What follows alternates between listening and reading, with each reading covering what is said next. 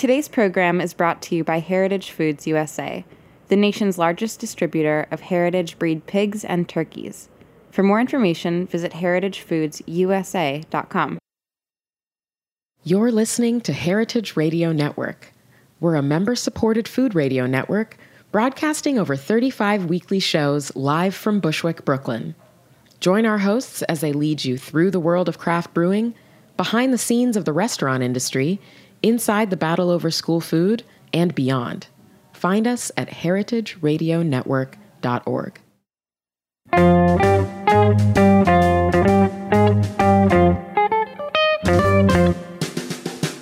Hello and welcome to Cooking Issues. This is Dave Arnold, your host of Cooking Issues, coming to you live on the Heritage Radio every Tuesday from roughly 12 to roughly 12:45 from Roberta's Pizzeria in Bushwick, Brooklyn.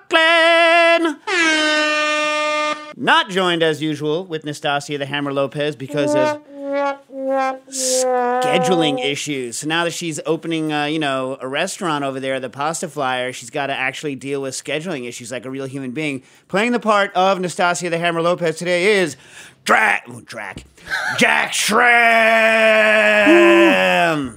Frankly, I'm okay with Drac. That Drac? sounds great. Like yeah. that? Yeah. Oh, yeah. So, Jack, for those of you that don't, he's been on the show several times. For those of you that don't know Jack, Jack was the first was a food studies graduate at NYU, then went to go work, because it's not really your style, inexplicably for Milk Bar. Not that I don't like Milk Bar, but, I mean, I didn't know what my style was yet. Okay, frankly. fair. Came on to Booker and Dax as a bar back, worked his way up to head bartender. Then when we closed, went to Nomad, became a bartender at Nomad. And if we start a new project together, we may or may not start a new project. Yeah, if, let's say, with Don and, some other good people who I won't mention, if we're going to start a project soon, if that were to happen, Jack might or may not be, the integral player. We'll see. You know, who knows?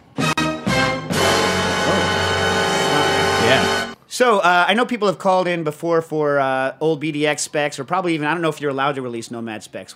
No, definitely not. Okay. Those aren't mine. Okay, but Booker and Dax, even if they're not yours at Booker and Dax, we're open sourceware Absolutely. bar, so if you want a Booker and Dax... I have them queued up, downloaded, no internet issues, and they then exist. If you want, am I allowed to talk about Smoley and the Nomad Shake? I think I've already mentioned it on the air before. Is that an allowable thing to talk about? I think that's fine. Right. Just talk about how great Smoley Shake is and leave it at that. Okay, and I don't know, Dave, have we talked about that before? I don't know. I don't remember. Speaking of, we got Dave in the booth. Oh, hey there. What's up, Dave? How you doing, Dave? Good. How are you guys? Good. Doing great. Cool.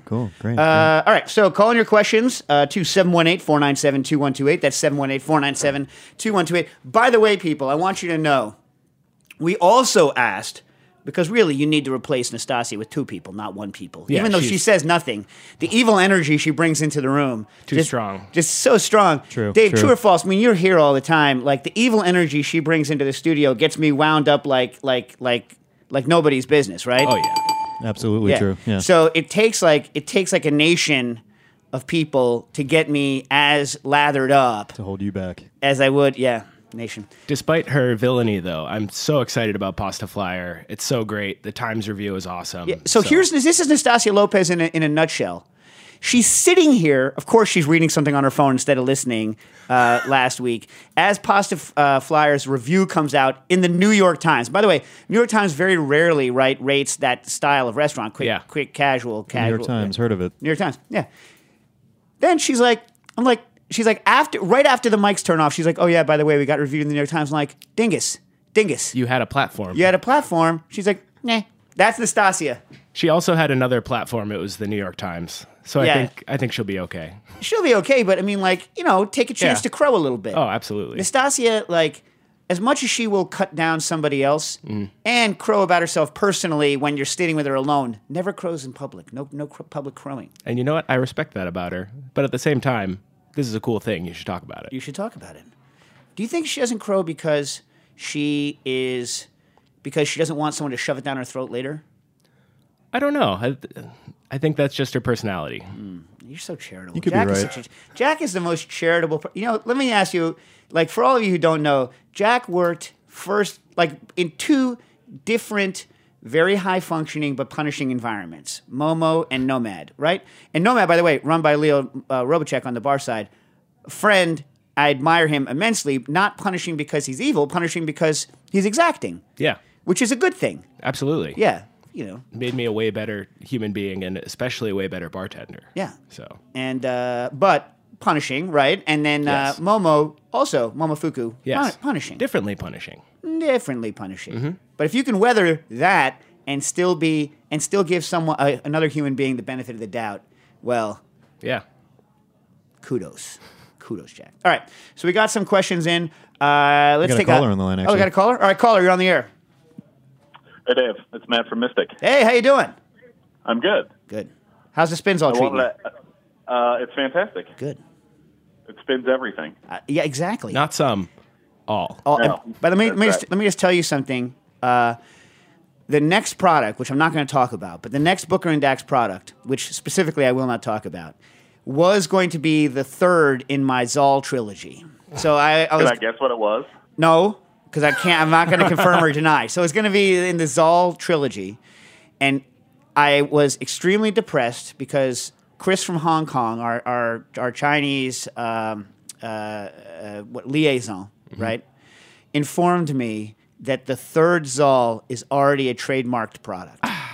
And so the third installment of the trilogy can only be known unofficially as the Zoll. But anyway, so I'm very depressed about that. But go ahead, Matt. What was your question? Well, I wanted to ask Jack about what the specs for the Struggler were from Oh, back yeah. in the Booker and Absolutely. Dax days.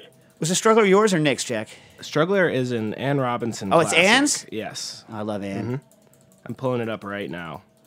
So the funny thing about the Struggler is it's the least Booker and Dax cocktail that has ever been on the Booker and Dax menu. Because Anne Robinson. Yeah. Because Anne is like Anne. By the way, for those of you, how many programs does she run now? She does cocktails for Andrew Carmelini wherever he needs her to do So cocktails. okay. All the NoHo hospitality. Okay, so it's a big deal. She's a big deal. She's Yeah. good. Anyway, she is the most friendly, stubborn person I know. How stubborn is Anne Robinson? Fully. As stubborn as I am, almost. Yeah. Differently, but absolutely. I mean, and do you know anyone more stubborn than I am? No. No. So like Me neither. Yeah. Yeah. Anyway, so All right. So the specs for the Struggler is 2 dashes of orange bitters. We use Regan's at the bar. A bar spoon of... whoa. First of all, why did that happen? I love Gary Regan. Yeah. Right. I have a perfectly good orange. What?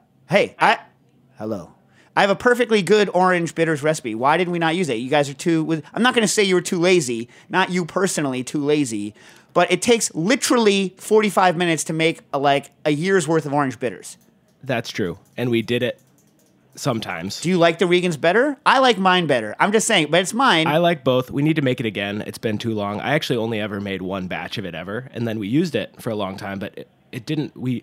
I remember there being a problem with some kind, something with pectin. I had to spin it a bunch of times. It was kind of a nightmare. One of the times I did it, I obviously screwed something up. You add the SPL at the get-go, let it settle, spin it. I didn't add the SPL at the get-go, and then I was like, what's going on? What is this? So that's the problem. All right. So Go ahead. We'll do it again. Okay. So orange bitters of your choice, 2 dashes, whatever you like. A bar spoon of framboise, so raspberry liqueur. Which, Also, by the way, not Booker and Dax, but P.S. Didn't we have to buy it, or did we like?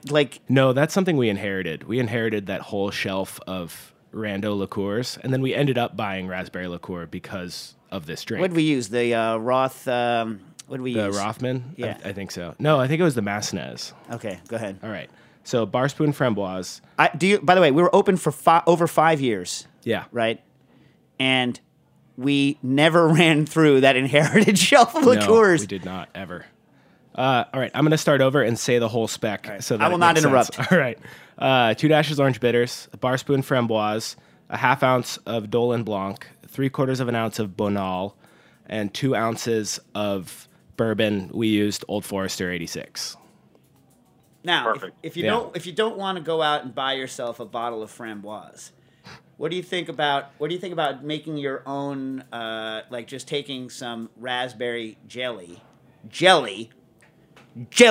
not jam. I was doing a demo Not where someone, preserves. but not preserves, because you're trying to get something that's totally clear, Mm-hmm. right? and adding a finite amount of that to one of the base ingredients and then dissolving it in. Like, what about making, let's say you want to make a lot of this over time. Yeah. What about making like a raspberry bourbon? You only have to add a little bit because you only have to make up Yeah. for a bar spoon of this stuff. I think you might end up adding more sweetness than you're looking for. What do you I mean, mean? I guess you don't need to. Well, but Depends on how much you add. Yeah. Then you got a whole bottle of raspberry bourbon. Though, Here's what I would do. I would take- sometimes you just want bourbon. I would take 300 or 200 mils Mm-hmm. of the bourbon, dissolve into it like a couple of, 3 spoons of it, and make like a raspberry bourbon syrup. Mm-hmm. And that you could probably use in more stuff than you could use framboise, no? Yeah, that's probably 'Cause true. what are you going to do? You're going to go spend, what? How much is a bottle of the... I don't know. and if you're buying the good Yeah. stuff, it's expensive, right? is. If you're buying the nasty stuff, why are you pouring it into your drink? Yeah. You may consider buying the St. George raspberry liqueur because that is delicious. They make a great product. All right. So, All right, fair enough. Mm-hmm. Anything else, Matt? So one other thing I was wondering is, so like in the Dr. J, when you milk wash the rum, yeah. could you just like put a little whey powder in there to get the same sort of frothingness? I don't think so. We tried it once, and our results weren't good. I think because the whey powder that's made is I think it's been heated. I don't know. I don't know whether it's going to dissolve. Okay, let me put it this way: when you take milk washed liquor and you let it sit, whether you put it in the fridge or whether you put it on the shelf for a week or two, you'll start seeing a flocculation. Yeah. And that's the whey proteins coming out of solution because they don't really want to stay solubilized in the liquor, right? And so my feeling is you might have trouble actively, properly dissolving the whey powder into the booze. And I don't know. What do you think, Jack? I think that sounds right. It doesn't want to be there to begin with. And like any milk wash application really makes sense in a large format, like either in a bar setting or for an event or a big party, because you can only really use it for like 5 days or so. And then the whole milk washing process is dead because the whey flocks out. Right. But I'll give you the spec you should use at home. Ready? Yes. Everyone ready, peoples? Everybody ready for this? Here's the Dr. J recipe spec for home use. Take yourself 500 grams of sugar. Take yourself 500 milliliters of whole milk. Blend them together until the sugar is dissolved. Add to that an ounce and a quarter, because that should be a little less than an ounce and a quarter, of 15% citric acid solution. That is 15 grams of citric acid brought up to 100 grams with water, right? That's roughly, it's like 2.5 times lime acid strength, 2.5 times lemon acid strength. In this. Yeah. Stir that into the milk syrup. It will immediately thicken, and that pre-thick, but it will not break. And that pre-thickening is what makes this not be grainy when you shake it, and what stops it from ever breaking even after it's shaken. So now you have milk syrup. Remember, it's a little bit tart. Then I would take acid-adjusted orange juice. The way to acid-adjust orange juice is for every liter of orange juice, you will add 32 grams of citric acid and 20 grams of malic acid. Dissolve it. You now have lime strength, what's it called? Orange juice. Yeah. Then you do your 2 ounces regular rum in this case. Then 3/4 on the milk syrup and 3/4. You might have to adjust a little bit. I have to test it because there's a little bit of acid in the milk syrup and there's a little bit of sugar in the orange juice, so I'd have to test it. But it's roughly 3/4. Yeah. Me personally, I tend to shy everything back as I get older because that's me. But remember, don't shy too much on the syrup because the syrup is what's bringing you the texture in this case. And then add a couple drops of vanilla tincture and salt, right? Yeah. That's it. And then shake that sucker, and it's very, very close to a milk wash Dr. J. And the milk syrup will last a long time in the fridge and can be made in any quantity and doesn't ruin any booze. That is a great product. All right. Oh, the one thing Right. I didn't say about the Struggler is stir, served up, no garnish. As all Booker and Dax drinks, Yeah. no garnish. No garnish, except this Corsair, which had beer, yeah. a beer, the Pony High Life, Yeah. the champagne. That's a of great beers. garnish. It's the best garnish. Yeah. You know, a little mini beer. Well, when we opened, we had a garnish. We had a horse head peel when we opened, but we stopped real quick. I mean, we still had peels for things, but Yeah, but that's not a garnish. I mean, Yeah. I It don't serves a consider purpose. It has a function. I don't consider functional garnishes to be Yeah. garnishes. I went and worked somewhere else, Dave, and some people say that an aesthetic purpose is also a function. Like if it looks good, but I'm like the Donald Judd. Not really. I'm like the Rothko maybe of Without the you Depression. go, I yeah. think. You know what I mean? Like I like color. I like drinks that look Mm-hmm. pretty. I feel pretty. Oh, so pretty. Right, but I don't. I don't like. I don't mind going to other places and having my drink hookered up. Oh, but, absolutely. You know what I mean? But like, I don't like to do it myself. I was already agreeing before the terminology was set in stone, but I'll agree with you. No, he really agrees. What? What? I wasn't prepared for the term hookered up, but Well- strong. I mean, I don't know. Is that bad to say? Am I not allowed to say that? No, it's fine. All right. It's just a funny term, that's all. Well, you know, something where you're adding a bunch of stuff to catch someone's attention because you want to be perceived as an object. Right? I mean, that's Yeah. you. Now we're You getting wish to dark. be objectified, or not? You wish, but the system wants you to be objectified, so you add stuff such that you are objectified. Anyway, all right, We're with you on this. all right, all right. You never know. You never know. Like people could take things the wrong way. Yeah.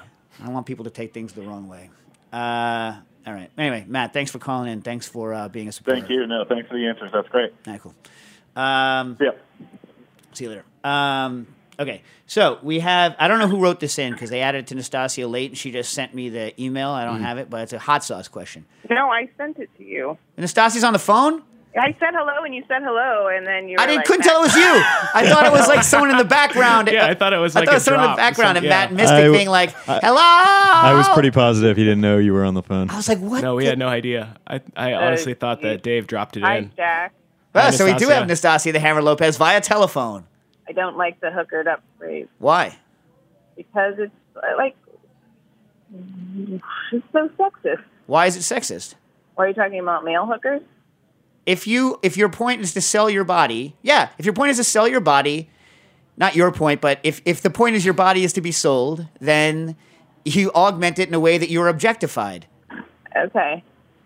Well, how can a male hooker himself up? Real tight pants, showing the package, like adding extra stuff to the package. Okay. What, Then like it's a socks? fine phrase. Yeah. And we've all seen Spinal Tap, people. Listen, if you're going to shove a cucumber in your pants as you're going through the metal detector, do not wrap it in aluminum foil, for those of you that have not seen Spinal Tap, which is one of the all-time great movies. It is. I love Spinal Tap so much. Our life is like the scene where they order the Stonehenge, Dave. And it shows up. It really is. Oh man. First of all, anyone out there who has not seen This Is Spinal Tap, first, I'm not saying you should go smack your mama in the face for not making you go see it.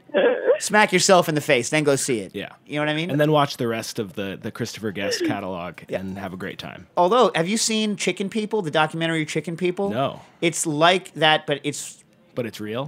real. Whoa. No tongue in cheek, just chicken people going to the Ohio Nationals, which is, in their own words, the Westminster of chickens. We got to go. Why haven't we been to the Westminster of Chickens? Because we are low quality individuals. It's true. All around. It's unfortunate, but true. Unfortunate but true. That's like, you know what I missed this year? I missed Bobby Burns Day. I was talking Yeah. a big game about haggis. Frankly, I was depressed because I thought the bar would be open, and the new bar, whatever name it might have, should it exist, will have a Bobby Burns Day with haggis and bagpipers. Jack and I are going to learn to play bagpipe. You heard it here first. Jack and I are learning as soon as we get in the bar space. I'm going to hire a bagpipe teacher to come in and teach anyone at our bar who wishes to learn to play bagpipes how to play bagpipes, and we will as early as possible be playing our own pipes at Bobby Burns Day to pipe in the haggis. And Dave is already pretty good. He's got some moves. Well, okay, everybody, can you name more than one? I cannot. Can you name more than one rock and roll tune with bagpipe in it? The whole Pogues catalog. No, and also AC/DC stuff. Nastasia, you Also- are correct. Yeah. Long way to the top if you Flogging want to Molly, rock and yeah. roll. Yeah.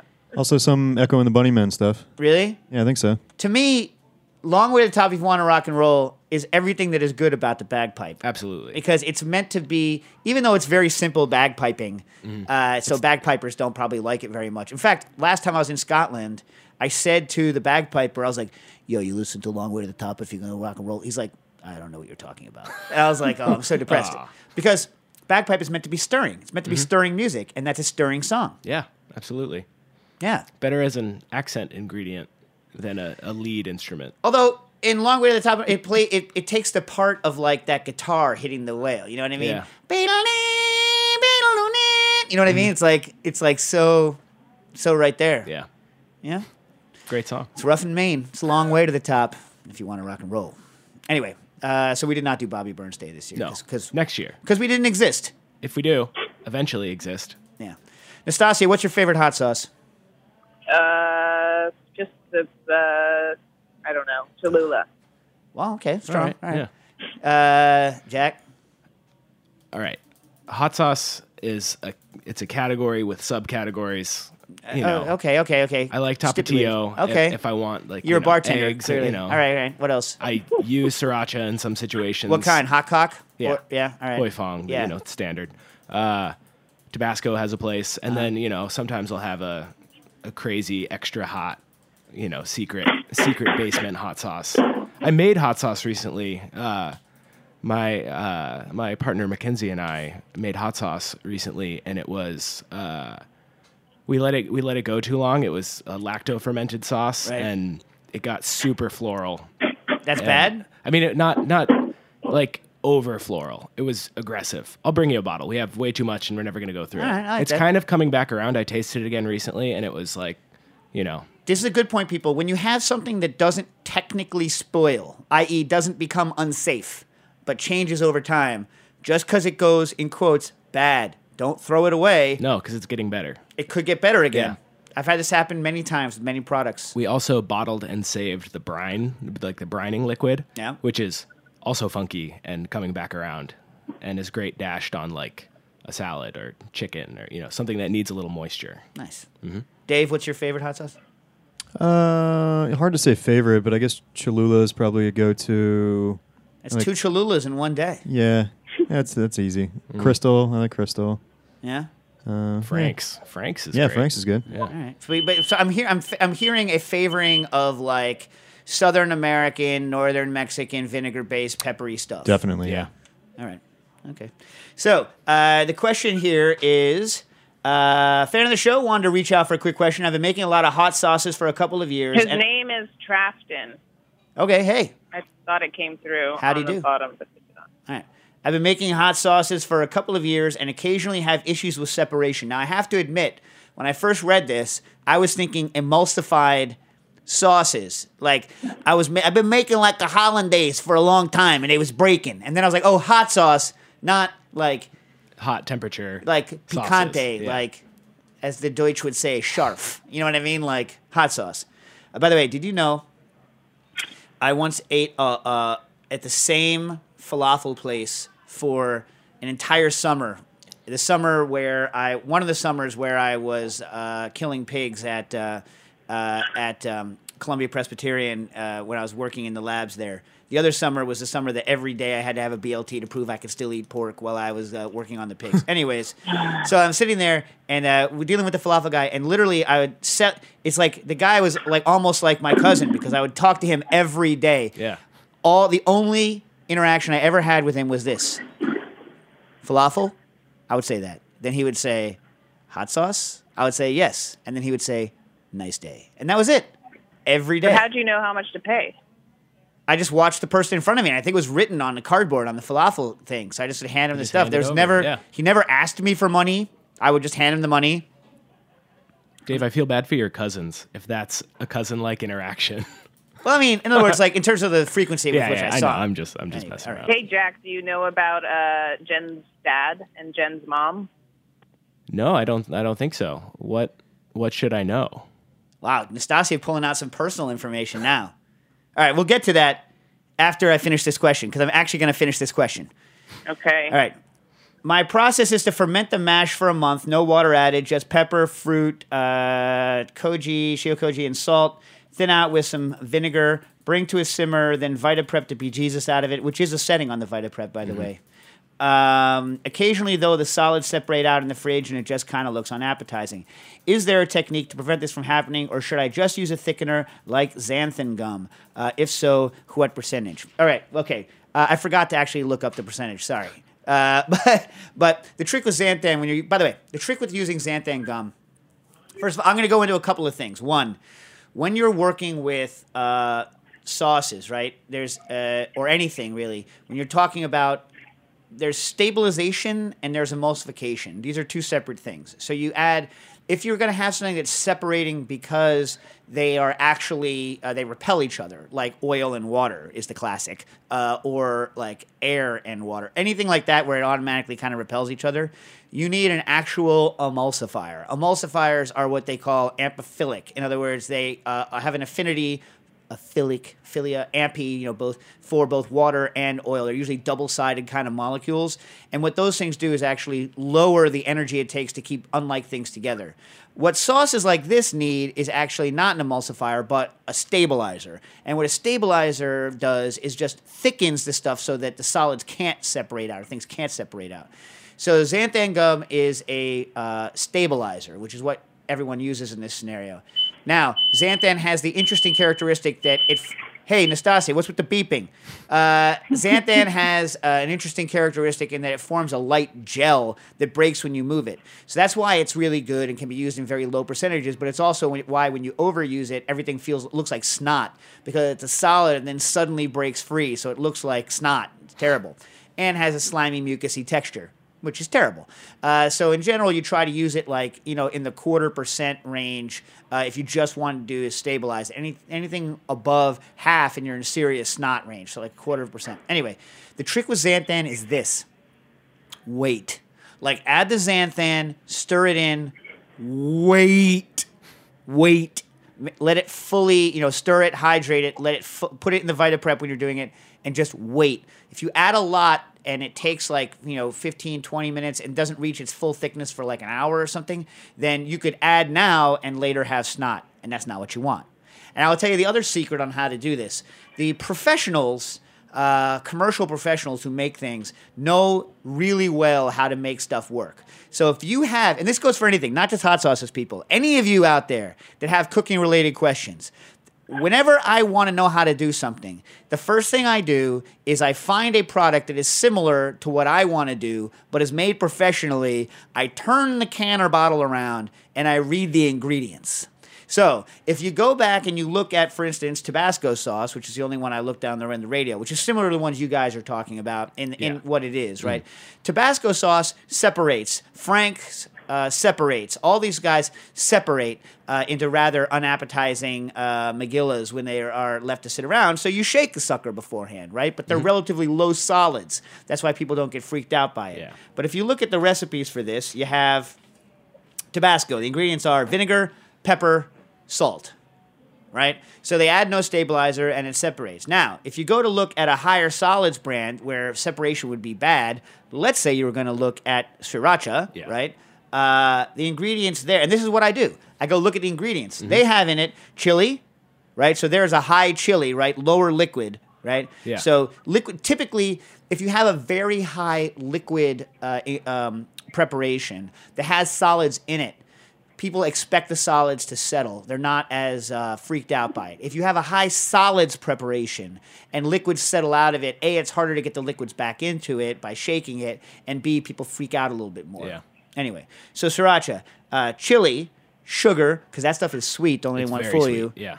Garlic, then vinegar, then potassium sorbate and sodium bisulfate. So that with those two things, one is acting as an antioxidant, that's bisulfate, and the sorbate is there to prevent mold growing in that sucker, right? Then your boy xanthan gum is there. So they add xanthan straight up. And so like if it's good enough for like the $1 billion hot sauce, it's probably good enough for you. You know what I mean? If you want to look at more pasty things and some things, like if you take a look at gochujang, right? Those are starch thickened. Or if you look at like Szechuan broth bean paste. These are starch thickened. And so, some brands of gochujang just use wheat starch because they're cheap and they want to make it fast. Some use fermented rice paste. You can use whatever you want. But if you want a thicker thing like that, those are usually thickened and prevented by separating by actually using starch. Anyway, that's my answer. So my answer in general is find something whose characteristics you think are decent, but either you want to make your own or you want to make it in a less kind of industrialized way. Figure out how they do it. That's the same thing. Like people are like, how do you make a coconut cream that doesn't separate? I'm like, have you looked at the back of a Coco Lopez can? Like the back of the Coco Lopez can is like a shotgun poop spray of freaking ingredients because coconut is a difficult material to work with. But Coco Lopez, delicious. Yeah, you know what I wish? Here's what I wish. Anyone out there who works for the Coco Lopez Corporation, we're not talking about Nastasia, who I also sometimes call Coco Lopez, but like anyone out there, if you hear me, make for me a slightly less sweet version of Coco Lopez. Not that I think that your product is too sweet, but it's too sweet for me to use in a lot of preparations. If you made for instance, I use Coco Lopez in drinks. I use Coco Lopez in sorbet bases because I'm very lazy, and if I'm going to make a sorbet tonight, I'm not going to go through a big rigmarole. I'm going to get a can of Coco Lopez. But I'd like to be able to have a higher percentage coconut cream without all that dang sugar because the sugar load is so high that I have to scale back my coconut. I have to drastically scale back my coconut. Otherwise, I overshoot my sugar bill. You know what I'm saying? Yeah. So okay, Dave, tell Jack about Jen's mom, Jen's dad. You know what? This is not a cooking-related question, but I know, but it's so good. Tell it in 2 minutes. All right. Within 2 minutes, go. Okay, so it's gonna be a long story. So I have a stepfather, Gerard. Okay. Right, and my stepfather. I've known him since I was 3. He's basically he is a dad to me. Like I have my father, and Gerard is also like my father, right? So but because I knew him since I was 3, and I was like, I always just called him Gerard. Right? But I always call my parents. So Gerard is like a title to me. Gerard is not like a name. It's like a title. He is your Gerard. Yes. Yeah. Right. Yes. Right? Okay. So anyway, so my kids call him Grandpa, all that, right? So it's like, yes, it's a title. It became a title. But it happened because I knew him from when I was very young. So I called him Gerard before he was my stepfather because I knew him beforehand. So that's the background. So you don't go from calling someone. Anyway, so all right. So we're at this point, right? So then I start going out with my future wife when I'm, I don't know, like 20, right? So I start going out with them, and then I never referred to her parents as anything, right? Literally never referred to them as anything. Not even their name. No, but not even like never directly. I'd never directly. By the way, you can do this as a test. It's very easy to go through life not directly referring to someone unless you're working with them in a work environment. In a work environment, you need to be, yo, Jack. You know what I mean? Like if I didn't refer to you, it would be awkward, right? But in most home and personal settings, there's rarely, if ever, a need to refer to someone. And in fact, I think it's really weird when people overly refer to people in personal settings. When someone sits there and says your name to you over when they're talking to you, you're like, I can see you're staring at me. I know you're talking to me. You don't need to use my name. Like I know you know who I am. This is not necessary. Anyway, right. So this is to set the scene. So then, a couple years later, we get engaged. We're getting married. I still have never referred to them because, first of all, like I've always felt very close to them. Like I always really liked them. Like they've always felt like they're part of my family. Like Jen and I were very serious, very fast, and so it was always kind of a serious thing. So I never really wanted to call them by their first names. Yeah. Right. Even your Gerard. Right, but that I'm just bringing that as a separate thing because that's a part of my life that you need. So I already have this weird thing with honorifics and names, right? Mm-hmm. And I'm not the kind of guy who normally believes in calling your parents by their name, which is why I'm saying Gerard is a title, right? So then I have this new family, right, that I'm becoming a part of. They embrace me, I embrace them. What am I going to call them by their first names? No, it's not respectful, I don't think, for me to call them by their first names. But at the same time, I'm not going to pull a mom and dad on them when I have Gerard over here and I'm calling Gerard Gerard. So I can't call them mom and dad because that's a slap in the face to Gerard, right? But at the same time, I'm not going to call them by their first name because it doesn't feel right to me. So instead, and bear in mind, I started going out with Jen in the year of our Lord, 1992. All right? Good Valentine's Day, 1992. Is that why? Was that the year you were? I'm 91. 91? Still, All right, okay. So I started going out with her in 92, and I have never once, ever referred to them at all. I see them all the time. I see them all the time. Everyone's like, when the phone rings but what if your and it's father-in-law? What if your father-in-law was on fire? This is Nastasia. What if your father-in-law was on fire and you had to tell him? I was like, first of all, he's going to know he's on fire. Believe me, as someone who was caught on fire. An easier one. All right. You and him are the only people in the house, okay? And the phone rings and it's for him, but he's on the other side of the house. How do you get him? It's for you! What if there's two people in the house Yeah. and they're both on the Yeah. other side of the house? It's never. This has never happened. I go get them. Not for You Dax. go get them. You go get them. Or let's say Dax is there. Get your grandpa. Right? Or like you always have someone next to you that you can use as a through furl. So you're like, if Jen's there, you're like, hey Jen, your mom ba. There's always a through furl. It's not hard, people. The fact that you've developed so many workarounds rather than just having something to call these people is it's one of the most Dave Arnold things that I have ever heard. It's fantastic. Anyways. Thank you, Nastasia, for bringing this to you're light. It's welcome. fantastic. It's not usual that we go this personal on the cooking issues. I don't know how I feel about it. What do you think, Dave? A little personal, but I like it. Yeah. Yeah, Kit wrote in, hey, Nastasia, Dave, and also Jack, although Kit did not know this. You think it's... I have a simple question regarding the lime acid and champagne acid recipes in Liquid Intelligence. What is your recommended storage vessel? Glass cheaters. Yeah, just a glass bottle, non-reactive. Yeah. Do I need to be concerned about UV light or a particular material? I mean, I wouldn't put it in a metal that's going to react with the acid, but...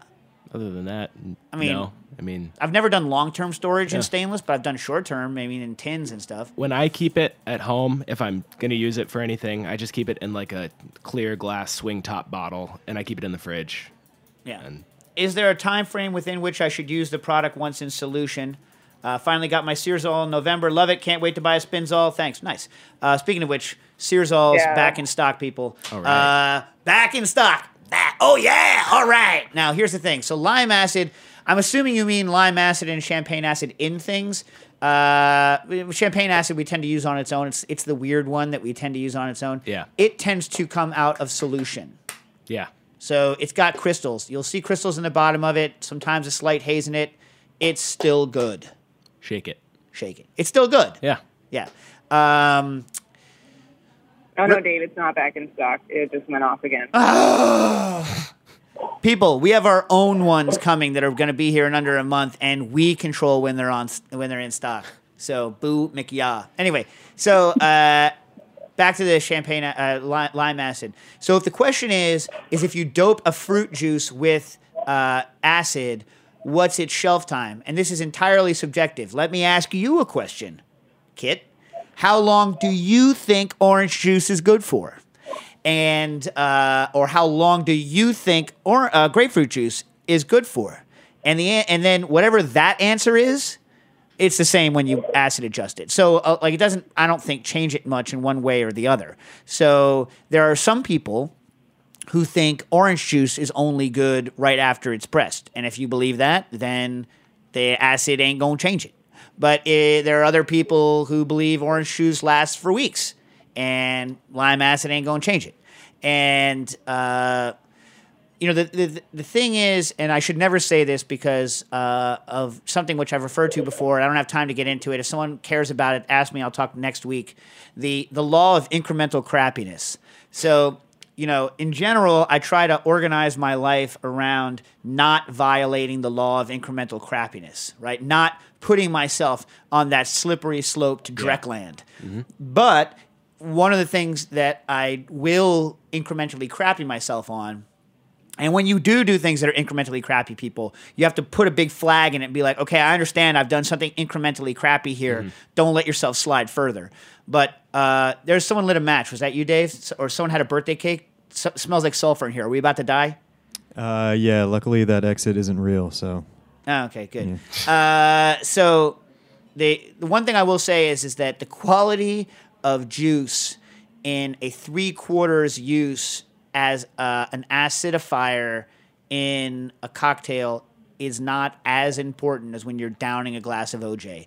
The OJ you use in a shake on a 3/4 basis, I don't think is as important as it would be if you were drinking. It's not that it's not important, but it's not as important as it would be when you're drinking a glass of orange juice. If you can use high quality orange juice, use high quality orange juice. But I'm just saying. But whereas the 3/4 of crappy over the hill lime juice, I think spoils the cocktail. Yeah, absolutely. So that's what I'm gonna say about that. And the adding of acid to the orange juice it tricks your brain a little bit so that it's harder to recognize the quality of the juice after it's been acidulated. So I think that's the reason that it matters less, because you're not used to tasting orange flavor at that high of acid levels. Right. So What do you say, Dave? Want to take a quick break? Sure. Take a break. Back with more cooking issues.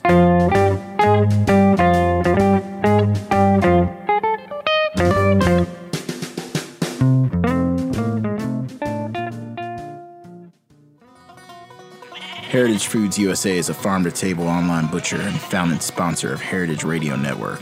Heritage Foods got its start when Patrick Martins first stepped foot onto Frank Reese's Kansas farm in 2001. Back then, Frank was the only farmer in America raising true heritage turkeys with recorded lineages tracing back more than 150 years. Patrick knew instantly he'd found a unique moment, an opportunity to go beyond acknowledging these breeds as being jeopardized and to actually do something to save them. Patrick asked Frank to ramp up production and made a promise to him that if he would raise them, Heritage Foods USA would sell them. That was the moment that Heritage Foods' slogan, "Eat 'em to save 'em," was born. By creating a market for delicious meats from heritage breeds, we can ensure they'll be around for generations to come. Plus, heritage breeds just taste a whole lot better. Learn more at heritagefoodsusa.com and use the code HeritageRadio for 2 free pork chops with your first order, brother. So how do you track people to make sure they don't just re-sign up and get 2 free pork chops? I don't know. I'd have to talk to accounting about that. Yeah. Also, did you sample the banjo part from the Land of the Lost theme song? No, but I can't say where it's from. Marshall, Will, and Holly, Routine Expedition, Greatest Earthquake Ever Known. Ever known. That's a really good theme song, by the way. For those of you that don't know the original Land of the Lost, it is a very strong theme song. I feel that 70s theme songs, maybe it's because I was a kid, but I feel they were so strong back in the day. Gilligan. They were just That was a more little earlier, but elaborate. yeah. Different Strokes, Oh, Different Strokes is great. Sanford and Son, Yeah. Rockford Files. By the way, I just listen to the Rockford Files and Sanford and Son sometimes on my phone just to hear them because I think they're so good. You know what I'm saying? Oh, yeah. Like, where are those theme songs now? I don't know. I feel like the theme song is a lost art. I feel, yeah. Yeah. You know, It's too bad. It's very, very too bad. Speaking of not too bad, speaking of the opposite of that, you guys, I just for the first time a week or so ago went to the Brooklyn Museum. And I talked to you about this yesterday, Jack. Yeah. Dave, you ever been to the Brooklyn Museum? No, actually. I know Nastasia's never been because she hates Brooklyn. That is true. Can you hear me? Yeah. But the Brooklyn Museum, turns out, is a fantastic museum. Like, it is a gem. It's awesome. In fact, they have a really cool feature where they have live art historians. And you can do their app, but I was like, hell no, I'm not downloading the app because they give you just a text number and you're walking around the museum. You could take a picture of anything in the museum, text it to them, and be like, "Hey, what's up with this?"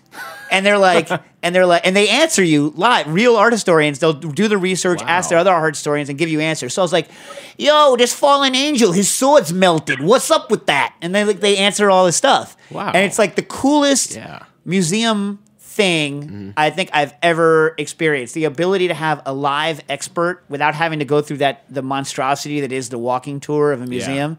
You know what I mean? It's like, not that if you give walking tours of museums, I'm sure your walking tour is great. And obviously Ben Stiller needed that walking tour in Night at the Museum, so it's not all bad. But I'm saying, like, you know what I mean? I don't necessarily want to do that. So on your own time, you can just walk around. Amazing. But the reason to go there and the reason I'm talking about this for food is through March 4th. They always have the main thing, but so there's an artist. Her name is Judy Chicago, and her most famous work is The Dinner Party, and it's this big triangular table with plates on it, and it's representing the contributions that women have made to like history, society, through history, starting with ancient times and going up to today. Now, it's amazing, and it took a lot of work. And so every woman, there's I forget, it's like 400 women, and they're represented by like 32 plates. And so the big triangle, the names of them are all written on tiles on the floor, and then the 32 or whatever representative people have their own place settings that's done personally for them, about them. And like, it's been, there's a lot of modern criticism about it because the women that are chosen it's basically, very Eurocentric and very kind of rich, like skewed rich upper class woman contributions. So like kind of classic second wave, like criticism of second wave feminism. But remember, it was done in the 70s. So, cut it some slack. I think a lot of people make a mistake of trying to view things that were done before through today's eyes, which, you should try to put yourself in the whatever. But it's a good criticism. Level the criticism so people know it's there, but I still think it's a thing you should go see. Still enjoy the work. Yeah. But only through March 4th, they have an exhibition attached to it called The Roots of the Dinner Party, where you can go see about it. And is there a caller or something? Let me say this one thing. One of the things I think is really interesting, and we can discuss after whatever Dave is going to tell me, but and this has to do with restaurants. So it's not just dinner party about food-related food show, but on the outside of the exhibition is a huge, and it was exhibited at the time with it, a huge mural of a picture of everyone that worked on the project and a bio of it. And I thought it was a really interesting, and this is why I was talking to Jack about it yesterday, an interesting idea in the 70s on how to still push your own brand, Judy Chicago, but give credit to everyone who's worked on a project. And I think it's a very interesting time now in the food and beverage world about how credit works, what credit means, and how to give it to people. What are you going to say, Dave? Sorry, I was just going to say we got time for one more question. We got 5 minutes. 5 minutes? That's it. It's only 54 over here. Were you kicking me off beforehand? Well, we got a show at 1 o'clock. First he schedules someone, because I'm always late, he schedules someone in the slot right before us. You know what I mean? Not cool. You could get here at noon. I mean, that's an option. I actually was here at noon today. Was I not? No. And then I had to wait for the show beforehand to get off. Yeah, all of 2 minutes. Oh. You're wasting time right now. You got time for one more question. Come on. What am I going to do? All right, so listen. We got Nils from San Francisco. I don't know the answer, so I'm going to have people... Jack will know what book to look at. My question is about making my own vermouth. I keep a kosher diet, so I cannot use most commercial vermouths because they're wine-based. Unfortunately, the kosher market in this area is still small, and so there aren't any non-crappy options available. Do you have any advice, recipes on making a vermouth in a home setting? Thanks for making my Tuesday commute so much more enjoyable, Nils. So, do you have any good books on making vermouth, Jack? No, I don't. Not on making vermouth. No, I mean, I've never made my own. I mean, I have theories about how I could go around it, but I was hoping you would have a book. Chat room, hook us up. Hit me back on Twitter on a good vermouth thing, and then we'll send it off to Nils on the next week. So Jeremy wrote me in about replacing my range, but I guess I'll read that next week because I don't have time to even read it according to, Grandpa Dave over here kicking me off. So should I talk about... I didn't make time. I just live by it. Oh! Should I talk about, in the next couple of minutes, should I talk about tree exudates? Should I talk about... Whatever you can do in 3 minutes. AirPods. AirPods. Not really cooking related. All right, well, All right, here's my quick AirPod review, right? I like the AirPods. I just got the AirPods. This is a non-hipster's review of AirPods, right? Functionally fantastic. Makes calls a lot easier. By the way, I'm not a believer in using earphones in the kitchen. You should never use earphones in the kitchen, I think. Music playing is fine, but you need the call and response in the kitchen. Yeah, no earphones in the kitchen. No, but that's just severely dangerous. But anyway, so everything everyone says that the AirPods are good for is true. Everything they say it's crap for is true. This is my one point. If you use ear protection in your job, for instance, chainsaw helmets, they do not work well with chainsaw helmets. Ain't nothing worse than being knee-deep in muddy Pachysandra garbage with a chainsaw, like tripping over yourself when it's wet and crappy outside, and then like having, that antenna sticking out of the ear pods, rip it out of your ear every time you flip the earmuff over the danged things. Yeah. And this, by the way, this goes for anyone that uses two-stroke engines or is on a tarmac anywhere. AirPods, no good. No good. So quickly, in the 2 seconds I have left, tree exudates. I've been recently getting back on the frankincense. What are your thoughts on frankincense in cooking? I actually have no thoughts. I have no experience. No? No. My wife Jen hates frankincense. She's like Too strong. She's like smells like Catholic church. I'm like, how do you know? You're not Catholic. Anyway, but she has been to Catholic church. But point being, you think it's too strong, Stas? It's Catholic Church. It's absolutely Catholic Church, yes. Yeah. Well, all right. What do you think on Kios Mastica? You like that stuff or no? No, not really. Anyway, I'm here to make a pitch for tree exudates and other stuff that oozes out of things and solidifies and is used. This was super important stuff in the ancient Near East and, in Greece, that entire whole area there, super important. Think about all the stuff. When baby Jesus was born, 2 things that they brought that guy were tree exudates. You got your myrrh and you got your frankincense, right? Think about this. Gum Arabic, all from this area. Manna from heaven, tree exudate, right? You got your, I said myrrh. You got your mummy, the word mummy.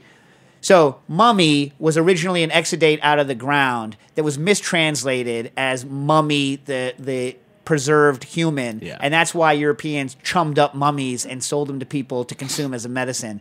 But another exudate. So I'm just going to make a small plea here for, Consider the exudate. Consider the exudate, people. Cooking issues.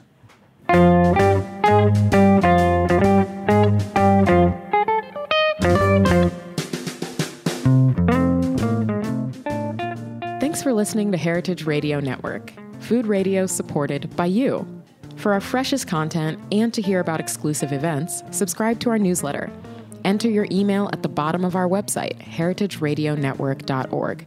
Connect with us on Facebook, Instagram, and Twitter at heritage_radio. Heritage Radio Network is a nonprofit organization driving conversations to make the world a better, fairer, more delicious place. And we couldn't do it without support from listeners like you. Want to be a part of the food world's most innovative community? Rate the shows you like, tell your friends, and please join our community by becoming a member. Just click on the beating heart at the top right of our homepage. Thanks for listening.